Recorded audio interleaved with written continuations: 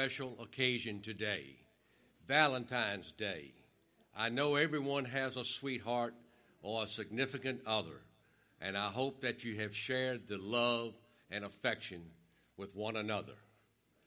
And if you be a visitor with us today, on our bulletin we have a tear-off tab that we would like to ask you to tear off and give us a little bit of information about what you might be thinking, whether you be searching for a church home or just visiting with some kin. We welcome you this morning, and we just want to continue to grow and reach out to each other in our community. In our announcements today, we have on the very back of your bulletin, you can look, but there are two changes that I want you to be made aware of. Our first change is on Tuesday, the 7 p.m. roof meeting has been canceled. It will be not this Tuesday, but the following Tuesday. So don't come here expecting that meeting. It has been canceled, rescheduled. The other cancellation is on Wednesday morning, the prayer meeting at 11 a.m. has been canceled. There will not be any prayer meeting Wednesday morning at 11 a.m. So that's kind of the negatives. So on the positive side, you can come still Wednesday evening and have sloppy joes for your Wednesday evening meal. Boy, I tell you, it can run down your arm and everywhere, but you can enjoy it. And the people who prepared for you will thoroughly be happy if you partake in it. As you can see there, you can read the other announcements rather than taking time away from the Lord's message and his time to be with us. At this time, I'd like to turn the podium over to our youth.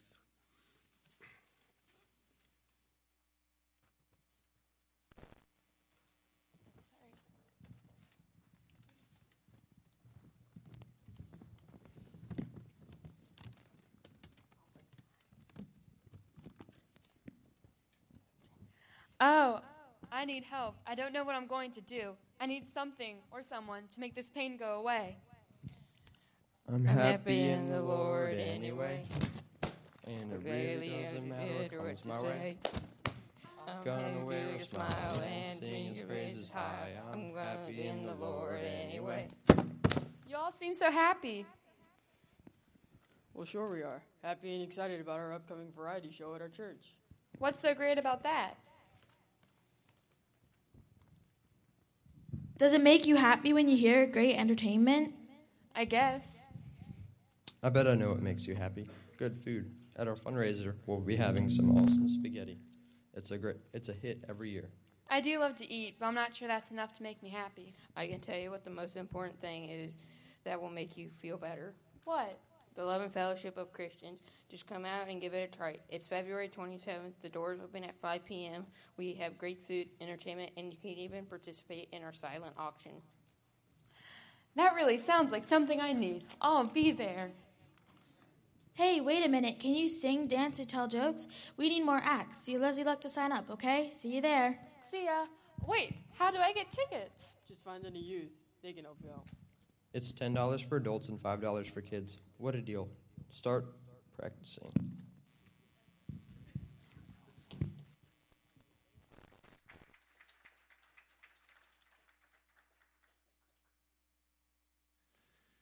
Thank you, youth. Receive some of them and get your tickets. Now, let us open our hearts and continue on with our hour of worship.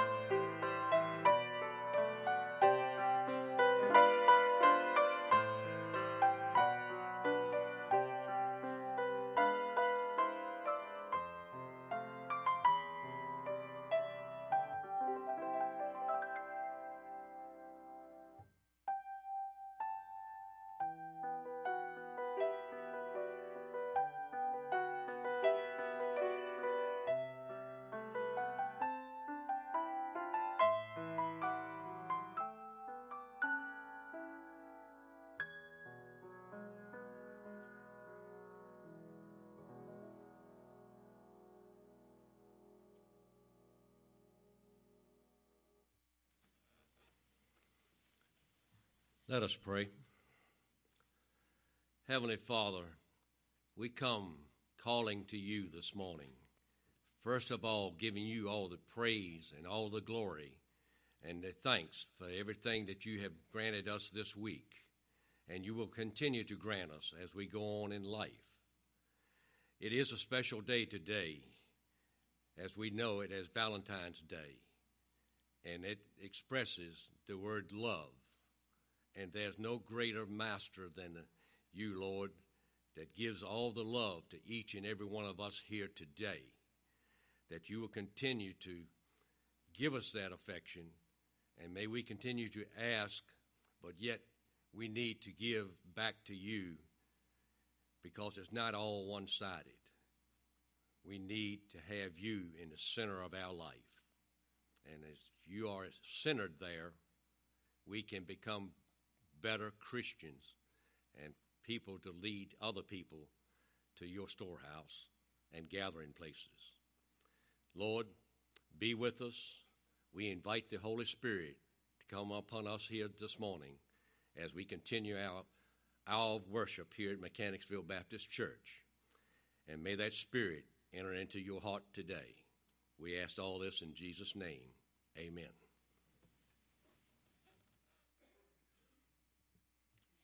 The greatest love of all is the divine love that God gives to us. Would you turn in your hymnal to hymn number 208? Let's stand together as we sing Love Divine, All Loves Excelling.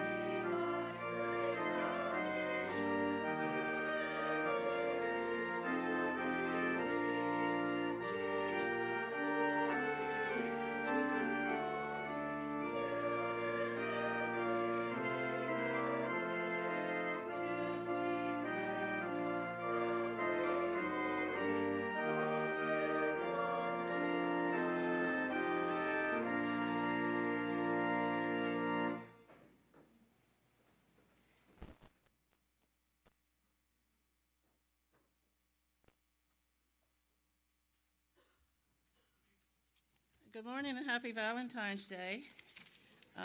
If you noticed in your bulletin today, this is special for WMU. It's Focus Sunday for us, and it's one of my favorite times of year to talk about WMU. A few years ago when I was up here, we try to give you a little bit of history about WMU because we have new people that join our church, and everyone is not always familiar with how WMU got started, Women's Missionary Union. And actually it was in May of 1888 that there was a meeting of the Southern Baptist Convention in Richmond, Virginia. A group of women delegates from 12 states gathered at Broad Street United Methodist Church. And they organized an executive committee of women's mission societies, which was an auxiliary to the Southern Baptist Convention. In previous years, the women met to discuss possibilities of creating a missions organization. And during the 1888 meeting, they constituted and adopted the first officers of WMU, and it was the headquarters were in Baltimore, Maryland. And Annie Armstrong, who our Easter offering is named for, that we give every year, she was the first corresponding secretary during the organizational meeting. But prior to 1888, women had already been gathering to pray for missions in 1861. There were some Baptist women in Baltimore, and they founded the Women's Mission to Women for the purpose of prayer and dissemination of info about missionaries. And then in 1921, the WMU moved their headquarters to Birmingham, Alabama, where they are now. And when you look at your list, you can see who all the leaders are, who the groups are, when the meeting times are. And if you haven't had a chance, or your children or grandchildren, to be in any of these groups, we would invite you to bring them on Wednesday nights and to Women on Mission for the women on the second Tuesday of the month. And I want to thank all of our teachers. We have wonderful teachers for all the groups, and you'll see them listed, and the leader for Women on Mission. Part of WMU, of course, the mission purpose is to equip adults, children, and youth and preschoolers with a missions education to become radically involved in the mission of God. If you are other parts of WMU that some of you might have been involved in are the Baptist Nursing Fellowship, the Christian Women's and Christian Men's Job Corps. The Project HELP changes their emphasis every 2 years. This year it's PTSD, which is post-traumatic stress disorder. And usually we think of military people that who are affected by this, but it's anyone who's ever suffered some kind of trauma in their life and suffers with depression. And then we've also at times been involved with Pure Water, Pure Love, World Crafts, and Volunteer Connection. And I would like to ask all of you sitting out here today who've invested in WMU over the years, if you were ever in any of these mission groups as a child, or if you ever taught in any of these groups or in any of them right now, would you please raise your hand? We got a whole big group of people here. Okay, let's see. Well, the WMU reorganized in the 1970s. The Sunbeams became Mission Friends, which they are today. The Girls Auxiliary became GAs, and the Baptist Women and Baptist Young Women are the Women on Mission now. I also wanted to mention at this time of year when we have the focus, there's always a project that we like to be involved in, the children's groups.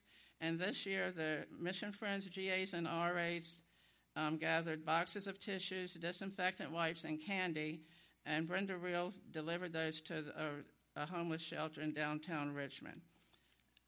And then the Women on Mission have had a couple of projects this year. They have taken cookie trays to the sheriff's office, and they adopted a college student, Emily Pritchard, who's far away. She lives goes to college in Michigan, so they adopted her this year. And I also would like to ask, we have our Alpha House here, which brings WMU close to home to us when we get to meet new missionaries and some return. If any of you have ever been on any mission trip overseas or intergenerational, would you raise your hands? There's a lot of people out there too, okay? All right. Now, the Mission Friends are getting ready to, and you'll be a part of this, they're going to recite the scripture that they've been working on, and you'll see it, your responsive reading in there. we wanted to choose a verse that had to do with love, and this one was really hit it on the nail. So we're going to ask you to join with us in a few minutes, and then after they recite their verse and we do the responsive reading, we have a gift that we want to hand out, a special gift for widows and widowers this year, and we wanted to share some love with them. And being a widow myself, I can, as I shared in the early service, can speak firsthand about that because it was 4 years ago today that I lost Gil. But anyway, we just wanted to spread some love and sweetness to y'all, and so right now let us get the mission friends up here.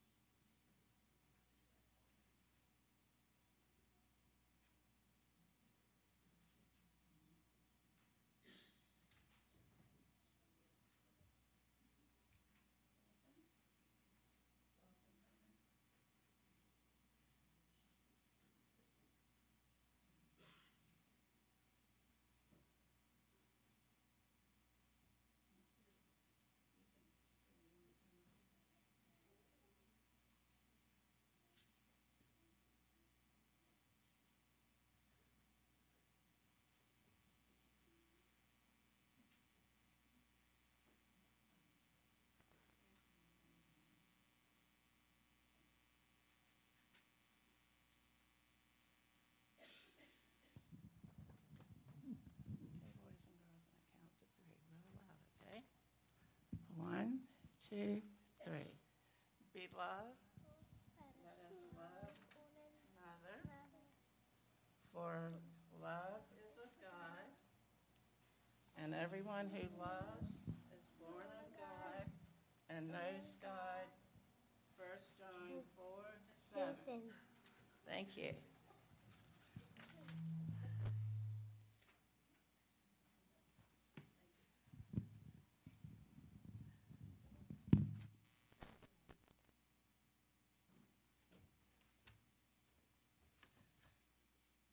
Okay, now and we can recite the rest.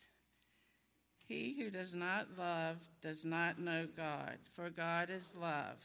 And this, the love of God, was manifested toward us, that God has sent his only begotten Son into the world, that we might live through him.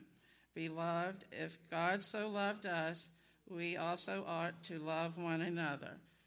That's 1 John 8, 9, and 11. Thank you. Okay, now they're going to, we would ask the widows and widowers.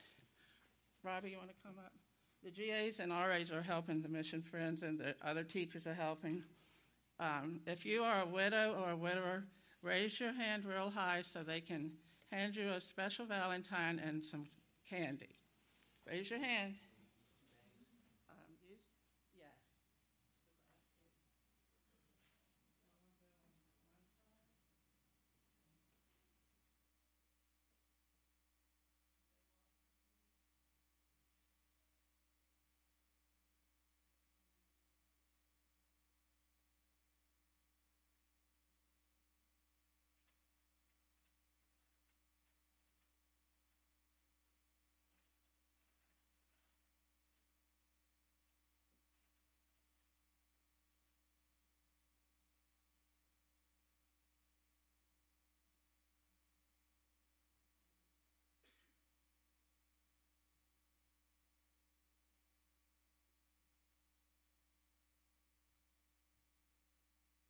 Can y'all raise your hands again, please, because some of the Valentines are in the baskets on this side.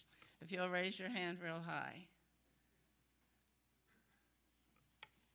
We gotta get some.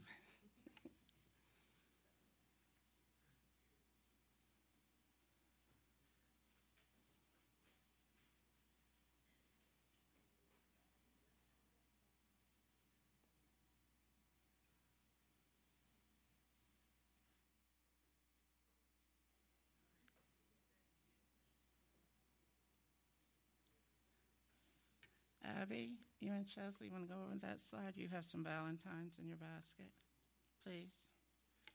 Okay, is there anybody who's missing a card and only got candy?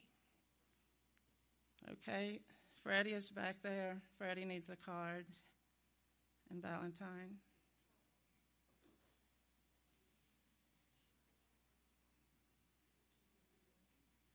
Can you raise your hand again? Okay, there's still some more in the back. Serenity. Thank you. We want to give one to Miss Sandra, too. That was mighty nice. Thank you. You're welcome. And you can give, Brenda needs some. Oh, she got it. Okay, I'm sorry. Okay. Did anybody get Freddie yet? Freddie? Freddie needs a Valentine and candy. She needs some sweetness.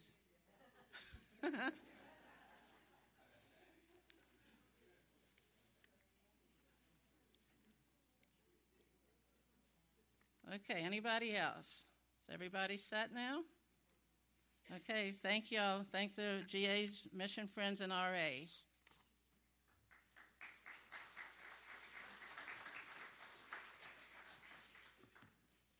Thank you, boys and girls, for sharing your love with us this morning. I'd ask you to turn in your hymnal to hymn number 607, Something for Thee. Jesus gave his life on the cross and to show his love for us. And our hymn this morning says, what are we going to do to show our love for him? And so would you stand as we sing together, Something for Thee.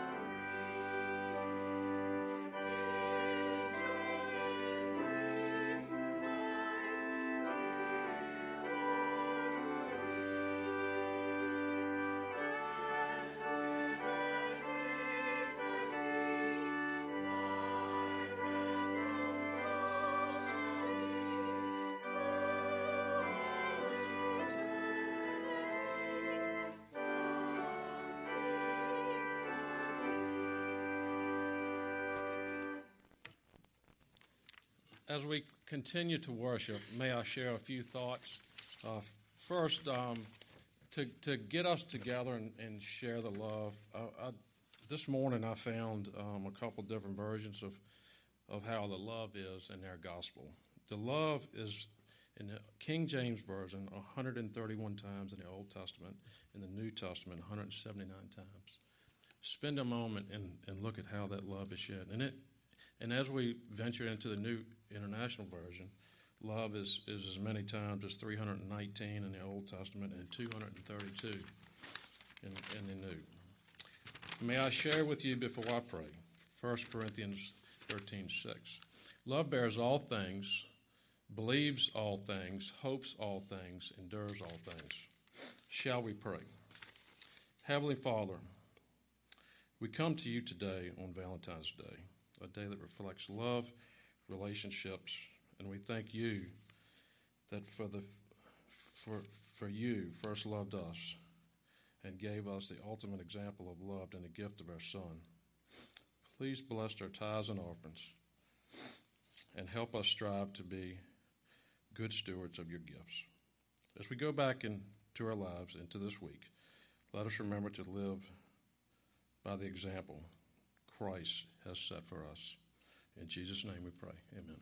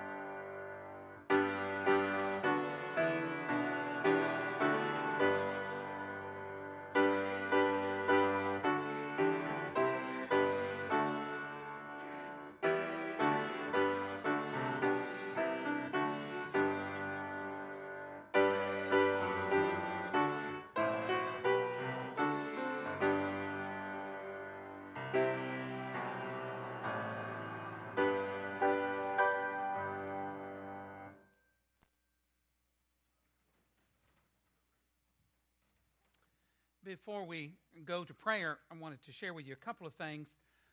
The reason for the prayer service being called off on Wednesday is we will have a memorial service here on Wednesday at 1 o'clock for someone in the community that passed away who has no family here but has friends in our congregation, and they have asked me to conduct the service and want to do it here. So I felt like the time frame was such that it was just better not to have the 11 o'clock prayer service. For those of you who come to that and know, we normally don't like to do that, but for memorial services we usually do. There also will be a memorial service here on Tuesday at 11 for Gladys Shoemaker's nephew, Herbert Bateman. And so I wanted to make you aware of that as well. And the reason for the meeting being postponed for the roof, and we all need to be in prayer about our roof situation in the Family Life Center, and you'll be hearing more about that, is because Cotton Sizemore did a lot of the legwork for that proposal. And Cotton had 2 stents put in on Friday at Henrico Doctors Hospital, and the doctor has asked him, or I guess ordered him, to rest for 5 days. And so we don't want to burden him, and we certainly need the information that he has. So we will pray for Cotton. And then Faye Tony stopped by early this morning on her way to St. Mary's Hospital.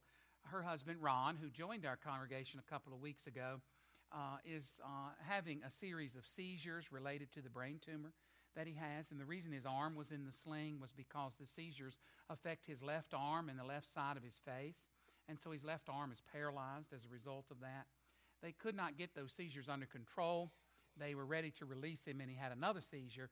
And so she was going back to St. Mary's to determine what they were going to do. So I want you to remember him in your prayers as well. So I thank Bob for making an announcement this morning. He said, you give the details. So that's the details of what's going on, and wanted to let you know to be in prayer for these people.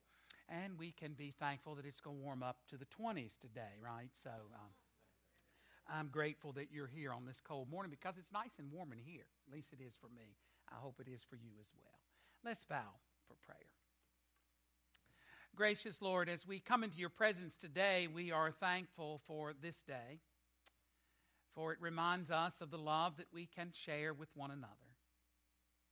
But that love comes as a result of the love that you have for us, because you have shown us how to love through our Lord and Savior, Jesus Christ.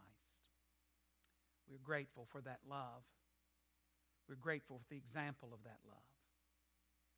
I pray, Father, that as we lift those up who we've mentioned this morning in prayer, that you will be at work in their lives, bringing healing and strength. Father, it's difficult times with the uncertainty of illness that lurks around the corner for all of us, and yet we know that you walk with us even in these troubled times. I pray that you will bring healing and hope to those who are in need. For those who have lost loved ones, Father, we pray that you will bless them, encourage them, comfort them. We're so thankful, Father, for the children this morning, and for the WMU and for the work that they do, and even in the gesture this morning of remembering those who have lost loved ones. Father, we know that you have called us together to be your people. We're thankful, Father, that we can share love with one another. We pray for the work of WMU and the organizations that our church supports, and we pray, Father, that the greater work that they call us to through mission service and through supporting our missionaries around the world. We pray for our missionaries and their work.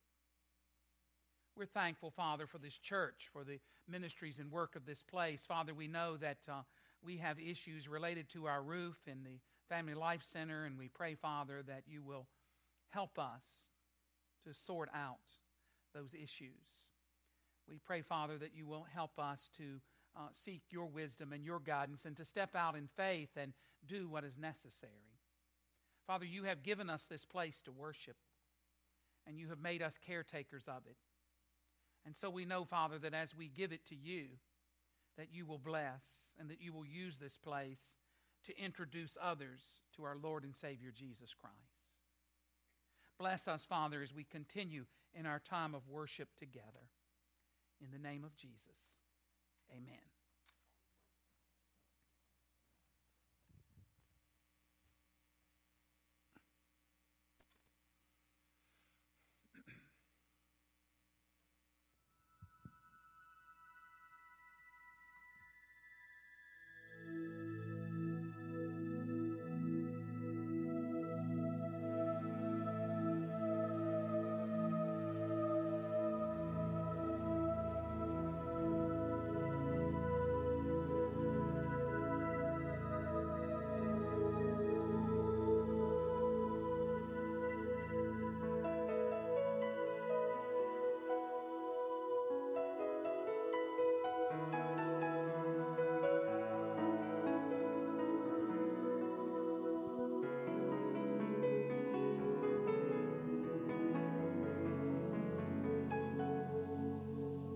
In humble adoration, I kneel before your throne.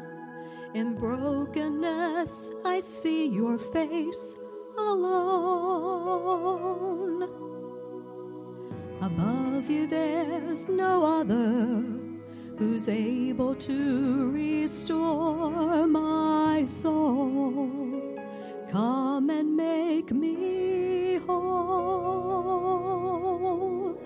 Breathe on me. Power of God, come in and change me. You are all I need. Holy Spirit, breathe on me. I'm ready to surrender, to give you all my life, no matter what the cost or sacrifice. Reveal to me your power, cleanse me from my pride always. Use me now, I pray.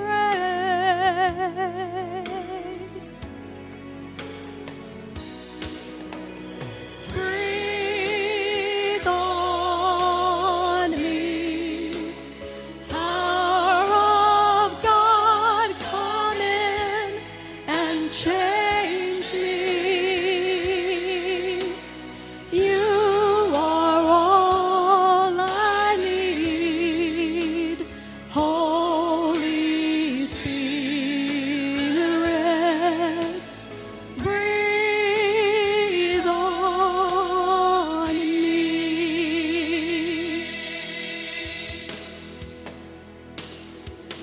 I will say of the Lord, He is my strong tower, my rock and my fortress, in whom I trust. In times of the storms and in tribulation, He is my help and my salvation. O breath of God, restore my soul. I will say of the Lord, He is my strong tower, my rock and my fortress, in whom I trust. In times of the storms and in tribulation, He is my help and my salvation. Breath of God, restore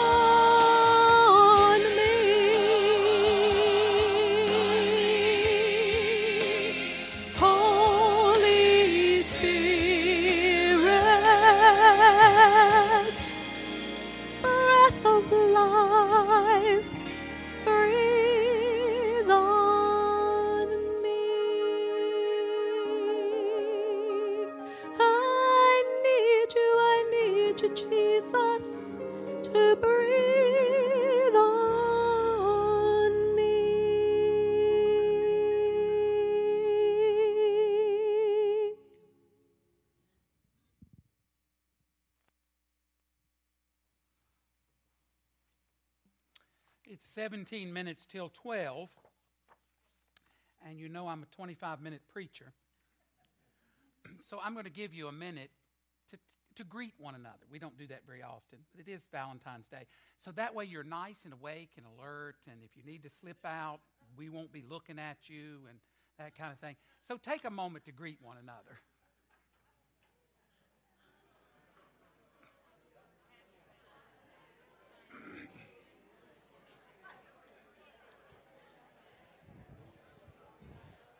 Linda, I started to say, well, Linda plays the piano so much better than she plays the horn.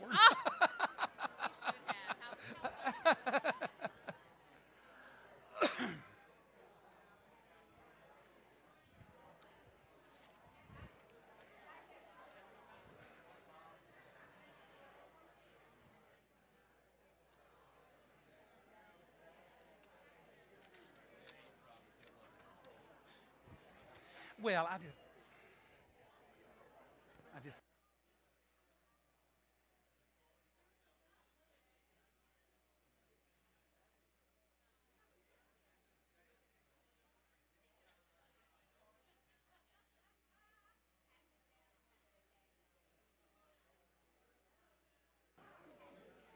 thank you. I know we could probably do this the rest of our time, but I did want to give you a chance to stretch your legs. We did have the children this morning, and that was a wonderful thing, and wanted to give you an opportunity to greet one another and wish Happy Valentine's Day. Betty and Norman Bowles have a wedding anniversary today, and I saw Norman earlier, and I see Betty now. So happy wedding anniversary to you on the 14th. And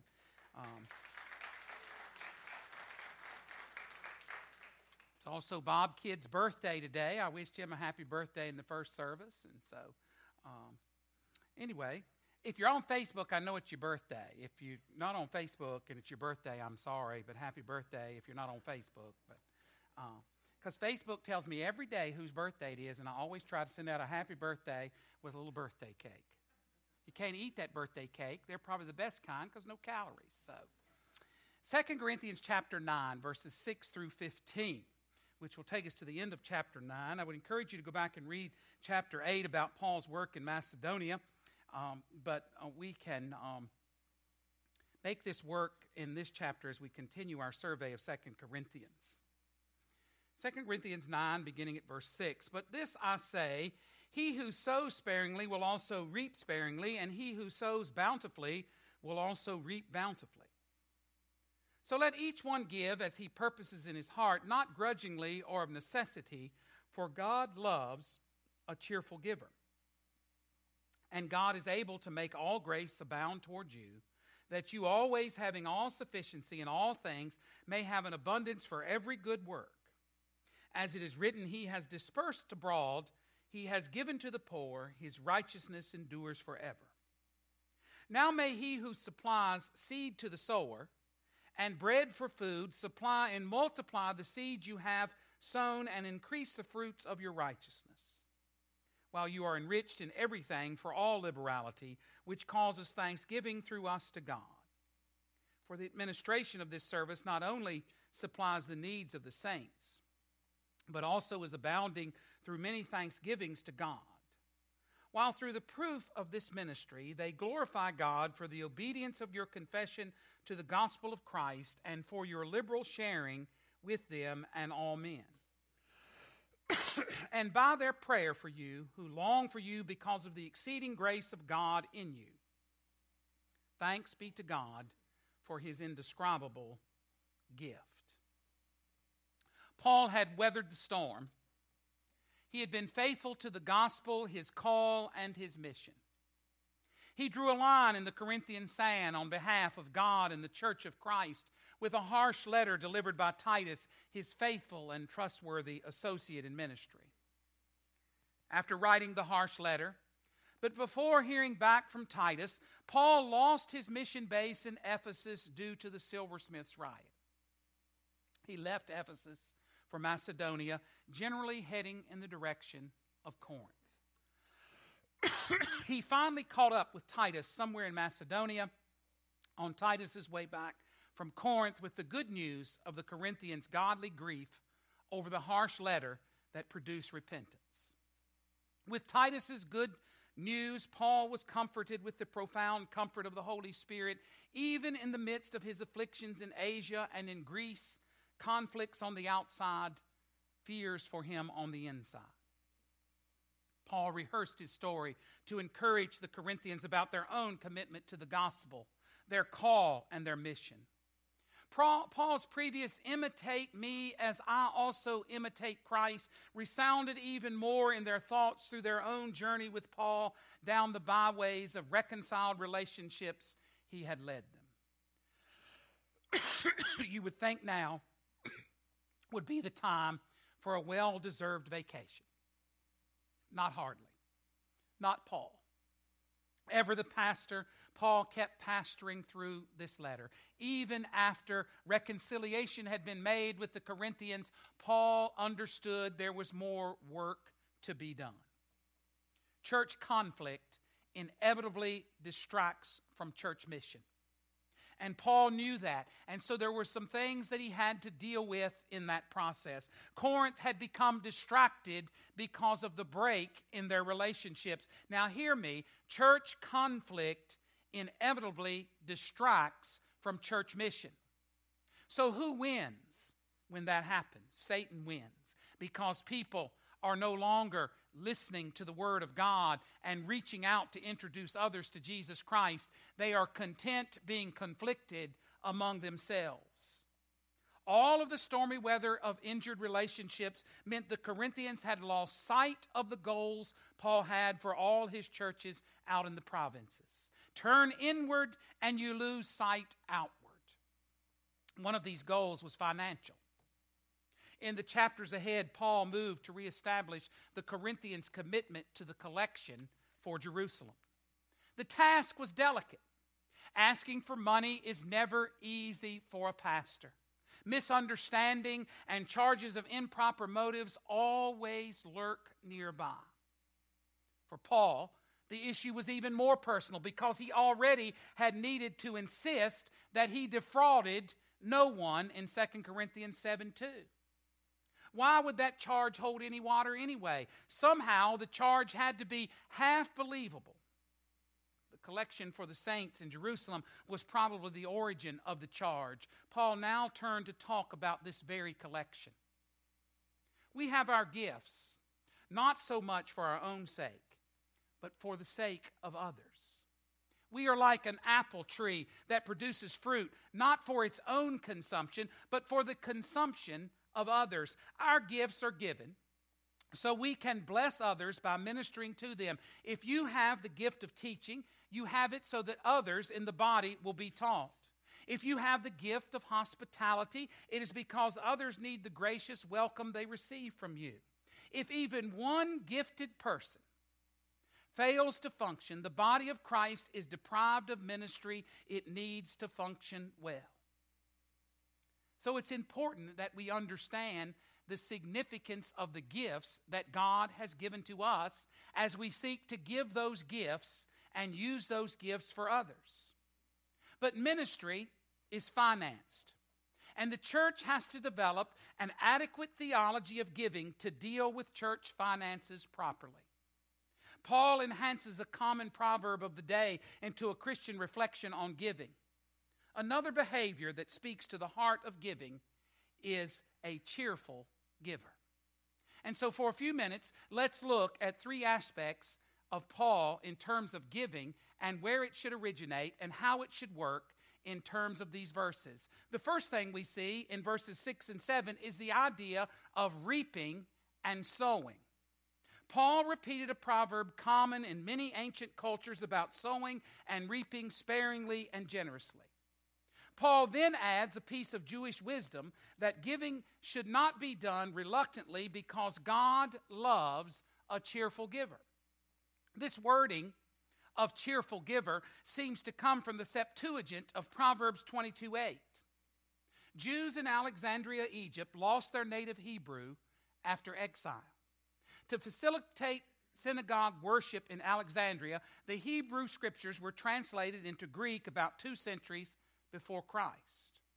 This translation is called the Septuagint and became the standard form of the Old Testament known to most Jews in the first century world of Paul. And so when we look at the Septuagint adds this remark to the end of Proverbs 22:8 that you will not see in your scripture. God blesses a cheerful and giving person. Paul's wording seems to reflect the Septuagint version of Proverbs 22:8. We can observe in these remarks by Paul about giving that his basic conscience on giving is Jewish and had been formed by his intimate knowledge of the Old Testament, particularly legal material. So in Proverbs 22:8, I looked it up to make sure, you will not see that phrase in the New King James Version of the Bible, because Paul took that from the Septuagint and used it in his verse as he penned it to allow people to see what God loves and how God loves a cheerful giver. Paul enhanced his reflection on giving by going beyond these general cultural or Jewish wisdom tidbits that he has been reflecting on in the last verses. Christian giving is different because the source comes from God's direct enabling. Who is able to make every grace overflow to you? 2 Corinthians 9:8. Two lessons are in this short phrasing that are characteristic of Paul's experience with God. And out of Paul's experience with God, he encourages people to give as he gives. And he would do the same for us today. Out of our experience with God, we gain our encouragement for giving. First, Paul fundamentally was persuaded that God is able, period. Whatever need, God is able. We know that, don't we? He has said that in other places. That divine ability of God was a fundamental conviction of Paul that drove his life. Thus, for Paul, Christian giving is because God is able, not because we are able. Keep that in mind. God has the control in giving. God is able to allow you to give. Paul was convinced God does the enabling of every aspect of the believer's life, and if God asks a believer to give, God will enable the giving. Now, is that how we give? Is that how we look at giving? That God asks us to give, and in asking us to give, God enables us to give. Second, Paul fundamentally was persuaded that Christian giving is an overflow. God overflows into a believer's heart and life. The believer then becomes a channel of this overflow to others. Thus, for Paul, Christian giving is not giving what one has, but what God gives. When the waiter at the restaurant is refilling your glass and the top of the glass is reached, you motion with your hand to stop or say something politely to indicate, that's enough, thank you, I don't want any more. God is like the waiter who never stops pouring. You had better find some place for that overflow to go. Generous giving is God's nature, and Christians ought to live out of the overflow from God to us, to others. This spiritual abundance changes the very character of giving itself. Giving is not an activity that we do. Giving is a God activity. We know that to be true. The psalmist knew it, didn't he? Because in the 23rd Psalm, what did he say? He said, you anoint my head with oil, but what happens? My cup runs over. So out of the abundance of what God has given us, then we are to give. You say, well, I don't have an abundance. Yes, you do. You have an abundance because God gave it to you. And then he goes one step further because you see, he knows that we have trouble distinguishing between what we need and what we want. So then in verses 9 through 12, he speaks of everything you need. Do you see that? Paul seemed a bit callous to the poor in these verses. Having everything you need, you may excel in every good work. Having everything you need, and I thank Mark for this so much. You don't know what this, you're listening. Yeah, see, I'm glad I gave y'all a break. Of course, all right, let me start over on that. Paul seemed a bit callous to the poor. Having everything you need, you may excel in every good work. Having everything you need. Of course, this was true financially at Corinth, because the people of Corinth were quite well off at the time. But in Macedonia, really, did Paul not live in the real world? Of course he did. And so if you look at chapter 8, you will see how he dealt with Macedonian giving. Do not forget that Paul was writing from Macedonia when he composed 2 Corinthians. Was Paul insensitively telling the Macedonian believers in severe distress because of their poverty that they had everything they needed? Of course he was not saying that. Paul was a sensitive pastor. This having everything you need is not about financial security, nor about a false health and wealth gospel. The first phrase, having everything you need, to be understood through the second phrase, every good work. God already has placed in your hands whatever you need to do the good work He has called you to do at this moment, whether you are rich or whether you are poor. God gives you what you need today to do the work that He's called you to do. It's essential to understand that, because we know, if we're honest with ourselves, that we're guaranteed nothing beyond the next moment, are we? And we're not even guaranteed the next moment. And so God said through His servant Paul that if you will give, I will give you what you need to give. Isn't that a good concept? Paul then quoted Psalm 112:9 in support of 2 Corinthians 9:9. Giving to the poor had been a fixture of Jewish ethics for centuries. The deeper spiritual reality is that giving out of a good heart with proper attitude is a natural outcome of inward right relationships with God. This proper divine human relationship is what God always has desired, because having the right vertical relationship to God inevitably means that we have the right horizontal relationship with others. And so if your relationship with God is strong and moving in the right direction, then your relationship with others will be what it ought to be, and that relationship, out of that relationship, you will give. A farmer, he goes on to say, would not have seed to plant unless God made the seed in the first place. Nor would a farmer have a crop of wheat to reap in order to make bread unless God watered the field. Paul used this agricultural analogy as a spiritual metaphor. He extended the idea to your seed, which for the urban Corinthians, who are not generally farmers, would equate to spiritual reality. The crop is righteousness. In either case, whether farmer or believer, God provides. He is saying that God has provided, has given the seed, and from the seed, the crop grows. And God watered the field so that the seed could grow in the field. When I was pastoring in Southside, Virginia, of course, the cash crop down there is tobacco. Not as much so now as it used to be. But I was always fascinated by the fact that an ounce of tobacco seed would cost upwards of $100. An ounce.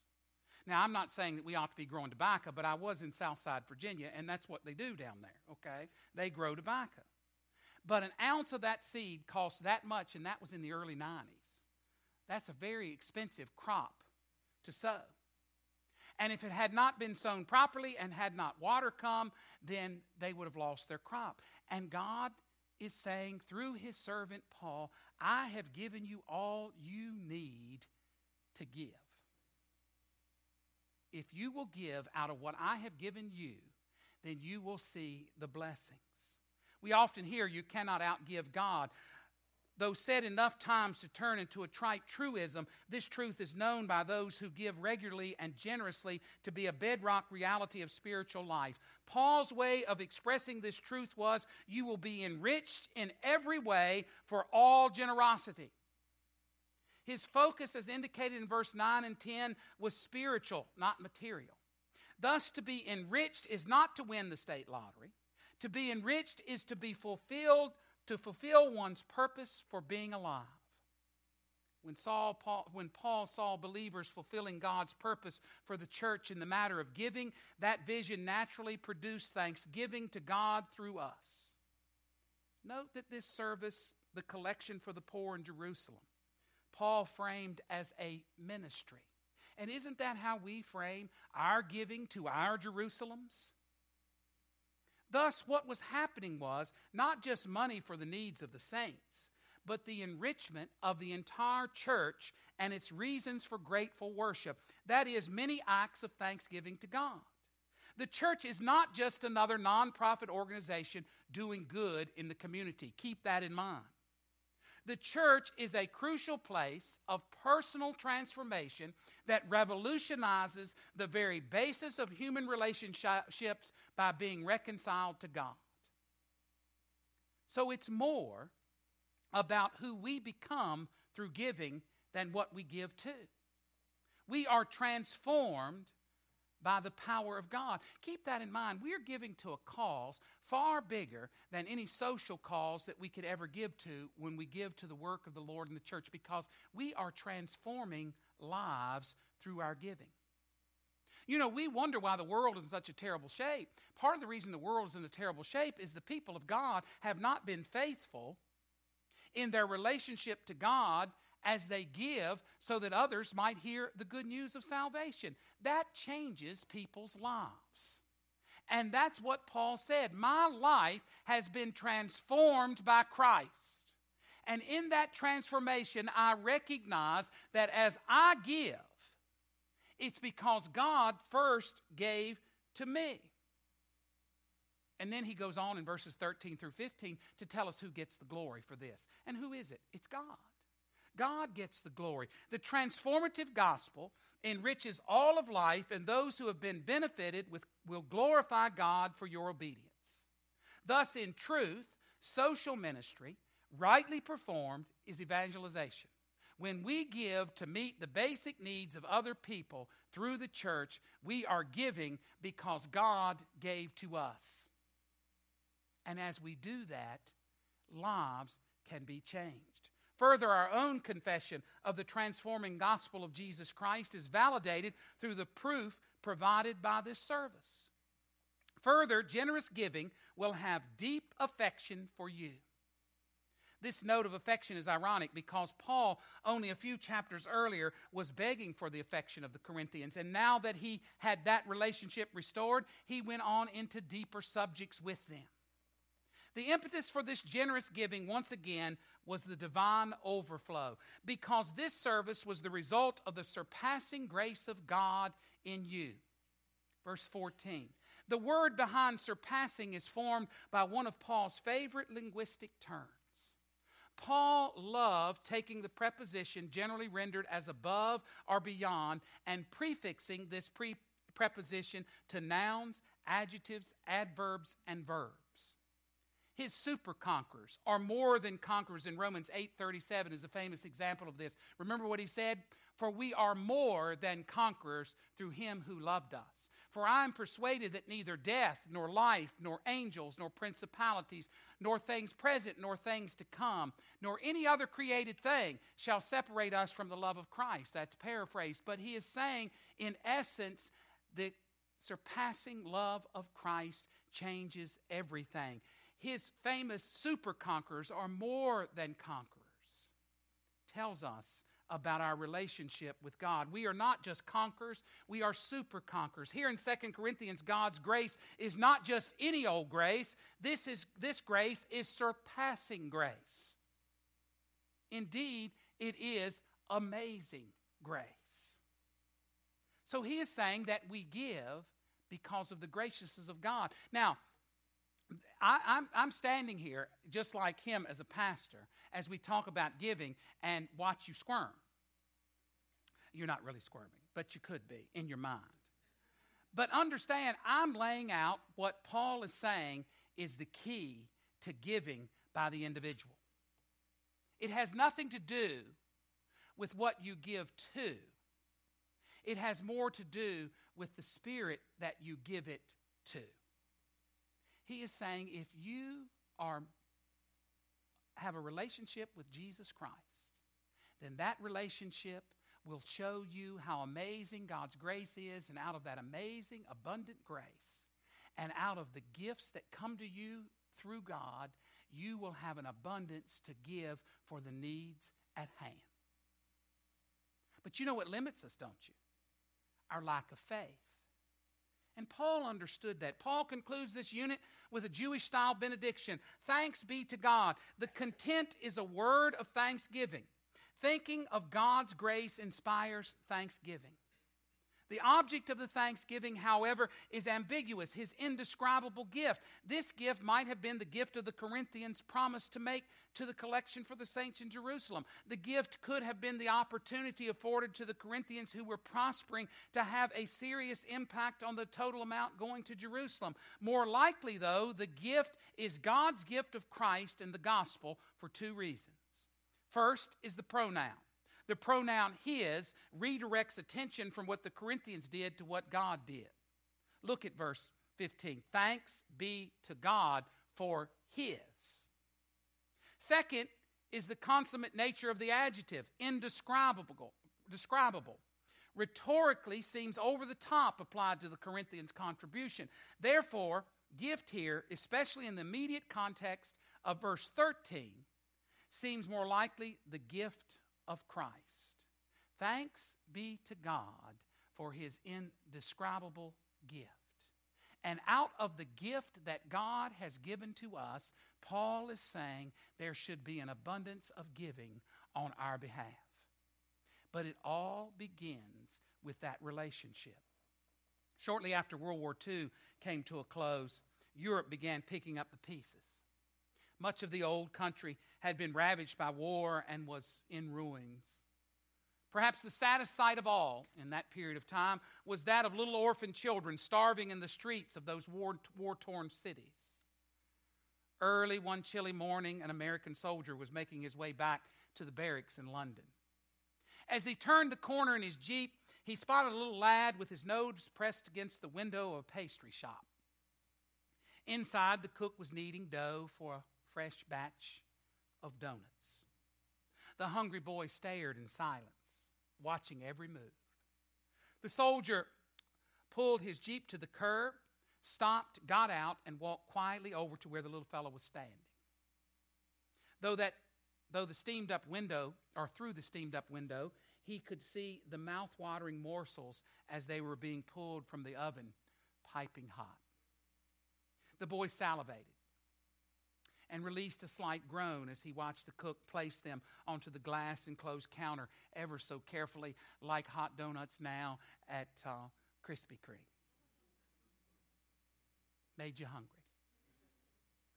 The soldier's heart went out to the nameless orphan as he stood beside him. Son, would you like some of those? The boy was startled. Oh, yeah, I would. The soldier stepped inside and bought a dozen, put them in a bag, and walked back out to where the lad was standing in the foggy cold of the London morning. He smiled, held out the bag, and said simply, "Here you are." As he turned to walk away, he felt a tug on his coat. He looked back and heard the child ask quietly, "Mister, are you God?" We are never more like God than when we give. We know that to be true. It's all throughout the Scripture. We're never more like God than when we give. Paul wanted to remind the Corinthians as well as the church today of the significance of the gift of Christ for the future of all people. This gift surpasses any gift we could ever give in return, because indeed, like the psalmist, our cup does overflow. And out of the abundance that God has given to us, we have a responsibility to give to the work at hand. He used Jerusalem because Jerusalem is where the offering was going. What do we use when we give? Where is your heart in giving? If your heart is with God, you will give and give and give and give, because you can never outgive God. Shall we pray? Oh, Father, we are thankful that you have invested in us. And in investing in us, your expectation is for our faithfulness to produce dividends for you. Your great love for us, Father, has shown us of how far you are willing to go to redeem us. The question for the Corinthian church and the question for us today is the same. Are we willing to give out of the abundance that you have given? Speak to our hearts. In the name of Jesus. Amen. Grace greater than our sin. Amazing grace, we know it to be. Paul had a way of taking those things that are hard to describe and trying to describe them until he came to verse 15 when there was no description for what God has done. The invitation is open as we stand and sing hymn number 329.